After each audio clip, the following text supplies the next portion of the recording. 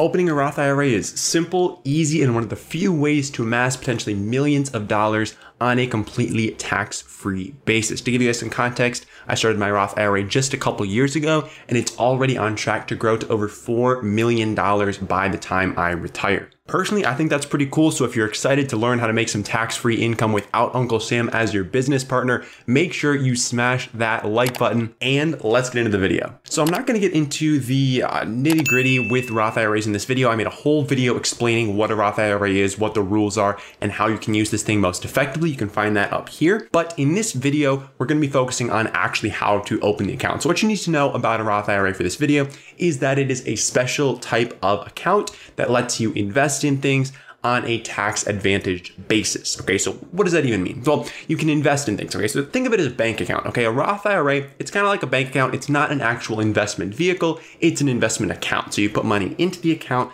and then you use that money to invest in different things, buy some Google stock, buy some Amazon, buy some index funds, all that good stuff you can buy within your Roth IRA. Okay, so what we're talking about in this video is actually opening the account. If you want to learn about how to invest within the account, that's going to be a topic for another day. Now, one really important aspect of a Roth IRA, as opposed to a traditional IRA, is that with a Roth IRA, you put money into this account that you've already paid taxes on. Okay, so with a traditional IRA, what you're doing is you're putting money into the account before you pay taxes on it, so it can grow before you pay taxes, and then in retirement, you're going to be paying taxes on that money. With a Roth IRA, it's the other way around, okay? So you pay taxes today, and then in retirement, you can take it out without paying any taxes. Now, if you want a full comparison between the two types of accounts, video up here, did that a while ago, and that's going to be important for you to determine which of these accounts should you actually be opening. The process is very similar between the two. The rules are very similar between the two, but you'll want to check that out to make sure you know what you're getting into. But for the purposes of this video, that is enough context on Roth IRAs. Just know it's a type of account. You put money into the account,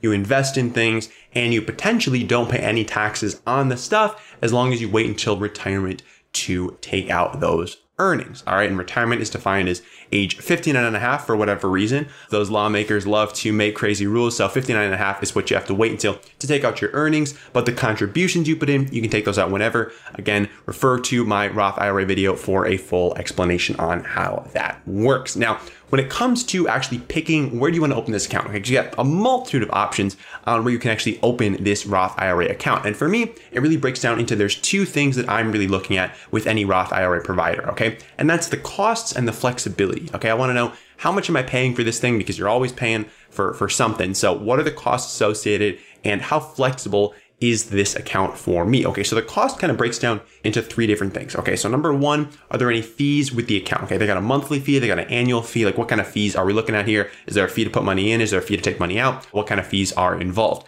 Second thing is an account minimum. Okay, so some of these Roth IRAs are going to have an account minimum where if you don't reach the minimum, you either can't open the account or there's going to be an extra fee for that. So you got to know, is there a minimum on your account? And then number three, are there commissions for trading? So Robinhood really knocked this out of the whole game over a year ago now when they introduced commission-free trading. Now, pretty much all the big companies too have picked up on that. And so commissions aren't something you're going to have to worry about at most places, but there are still some legacy providers that still do charge commissions. So those are kind of the fees associated with accounts, the costs, okay? And in terms of flexibility, the two things that I'm really looking at are one, what kinds of things can you invest in within this account? Okay, so can you invest in stocks, bonds, mutual funds, ETFs? Can you invest in real estate? Can you invest in a private equity? Like how much flexibility do you have with your investments?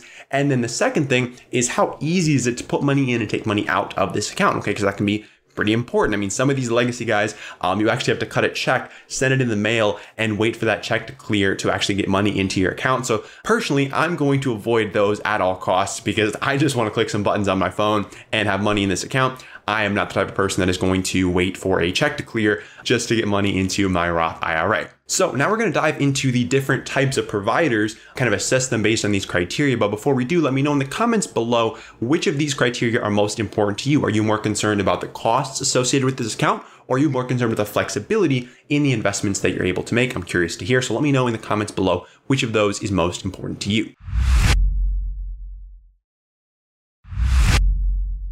All right, well, now diving into our provider options here, you've really got three main categories of Roth IRA providers. Okay, you can see you've got your discount online brokers, you've got your apps, and you've got your self-directed. Okay, and each of these three are going to fall a little bit in a different spot on the spectrum with regard to our criteria that we laid out. Okay, so with your discount online brokers, these are your legacy companies, your Fidelity, your Vanguard, your E-Trade.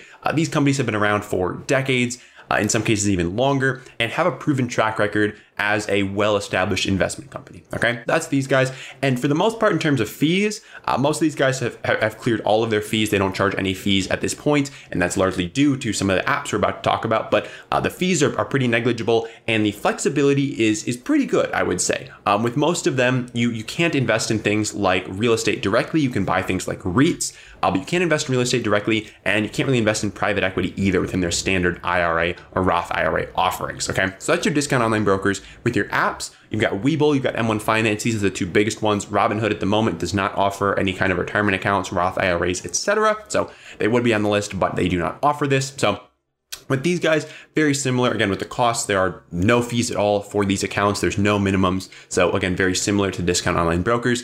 They have a little bit less flexibility in some cases in terms of what you can actually invest in. So with M1 Finance, if you're not familiar, they have kind of this pie thing where you build this pie and it automatically invests based on your different percentages, which is a little bit less flexibility than something like a Fidelity or a Vanguard where you can choose what to buy.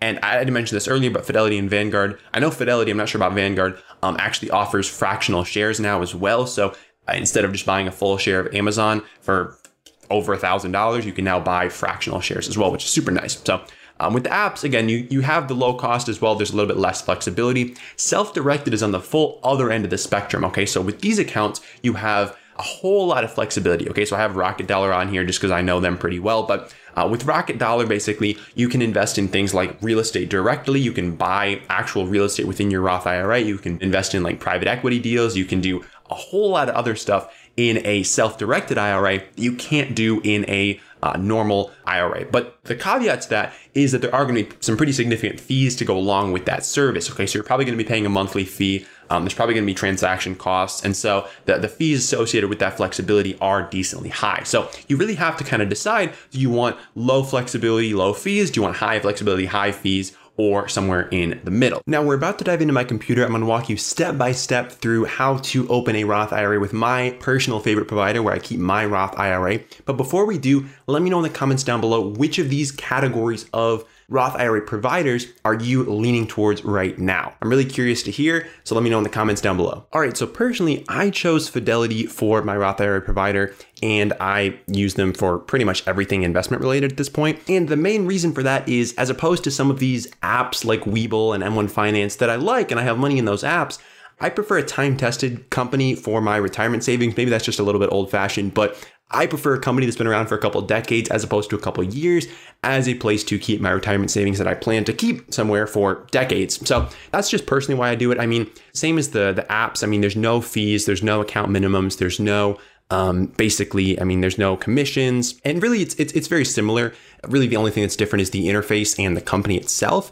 But again, I don't imagine any of these apps going out of business anytime soon, but I think Fidelity's got a better chance of being around in 50 years than M1 Finance or Webull does. So in terms of other stuff on here, I mean, everything else very, very similar. Maximum contribution is going to be $6,000 per year. The fees associated with the account are zero. So I haven't paid a single fee on this account. I've had it, like I said, for a couple of years. Got about a little over $30,000 in my account right now. And so it's very, very simple. I mean, to set up an account, all you need to do is just click on this button. This says open a Roth IRA. You're going to say open a Roth IRA, and they're going to take you through a quick little thing here. They're going to ask you a couple questions. It's very, very easy. I'm just going to say, no, I'm not a Fidelity customer.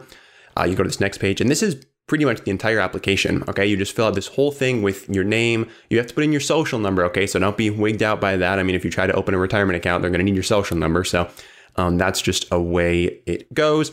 And so that's pretty much it. You just give them your info, your address, and then you are off to the races. At that point, you're going to have the account open. You're going to need to fund it. And then once you fund it, you're going to need to invest that money into different investments. So with Fidelity, you've got a ton of options, whether it's stocks, bonds, index funds, ETFs, all those good things before that we talked about, but you have to actually invest the money. Now, if actually investing the money in your Roth IRA is something you're interested in, let me know in the comments below, and I'd be happy to make a video walking you through my $30,000 or so Roth IRA portfolio, how I've invested that. If that's something you'd be interested in, definitely do let me know. Now, the next thing you should do if you haven't already is hit that subscribe button down below and check out this video over here where I dive deep into the benefits and drawbacks of Roth IRAs. I know in this video I stayed pretty high level in terms of how the actual account works and the details associated with it, but if you want the full breakdown, that's the video for you. Last, don't forget to smash that like button for the YouTube algorithm, and I will see you in the next one.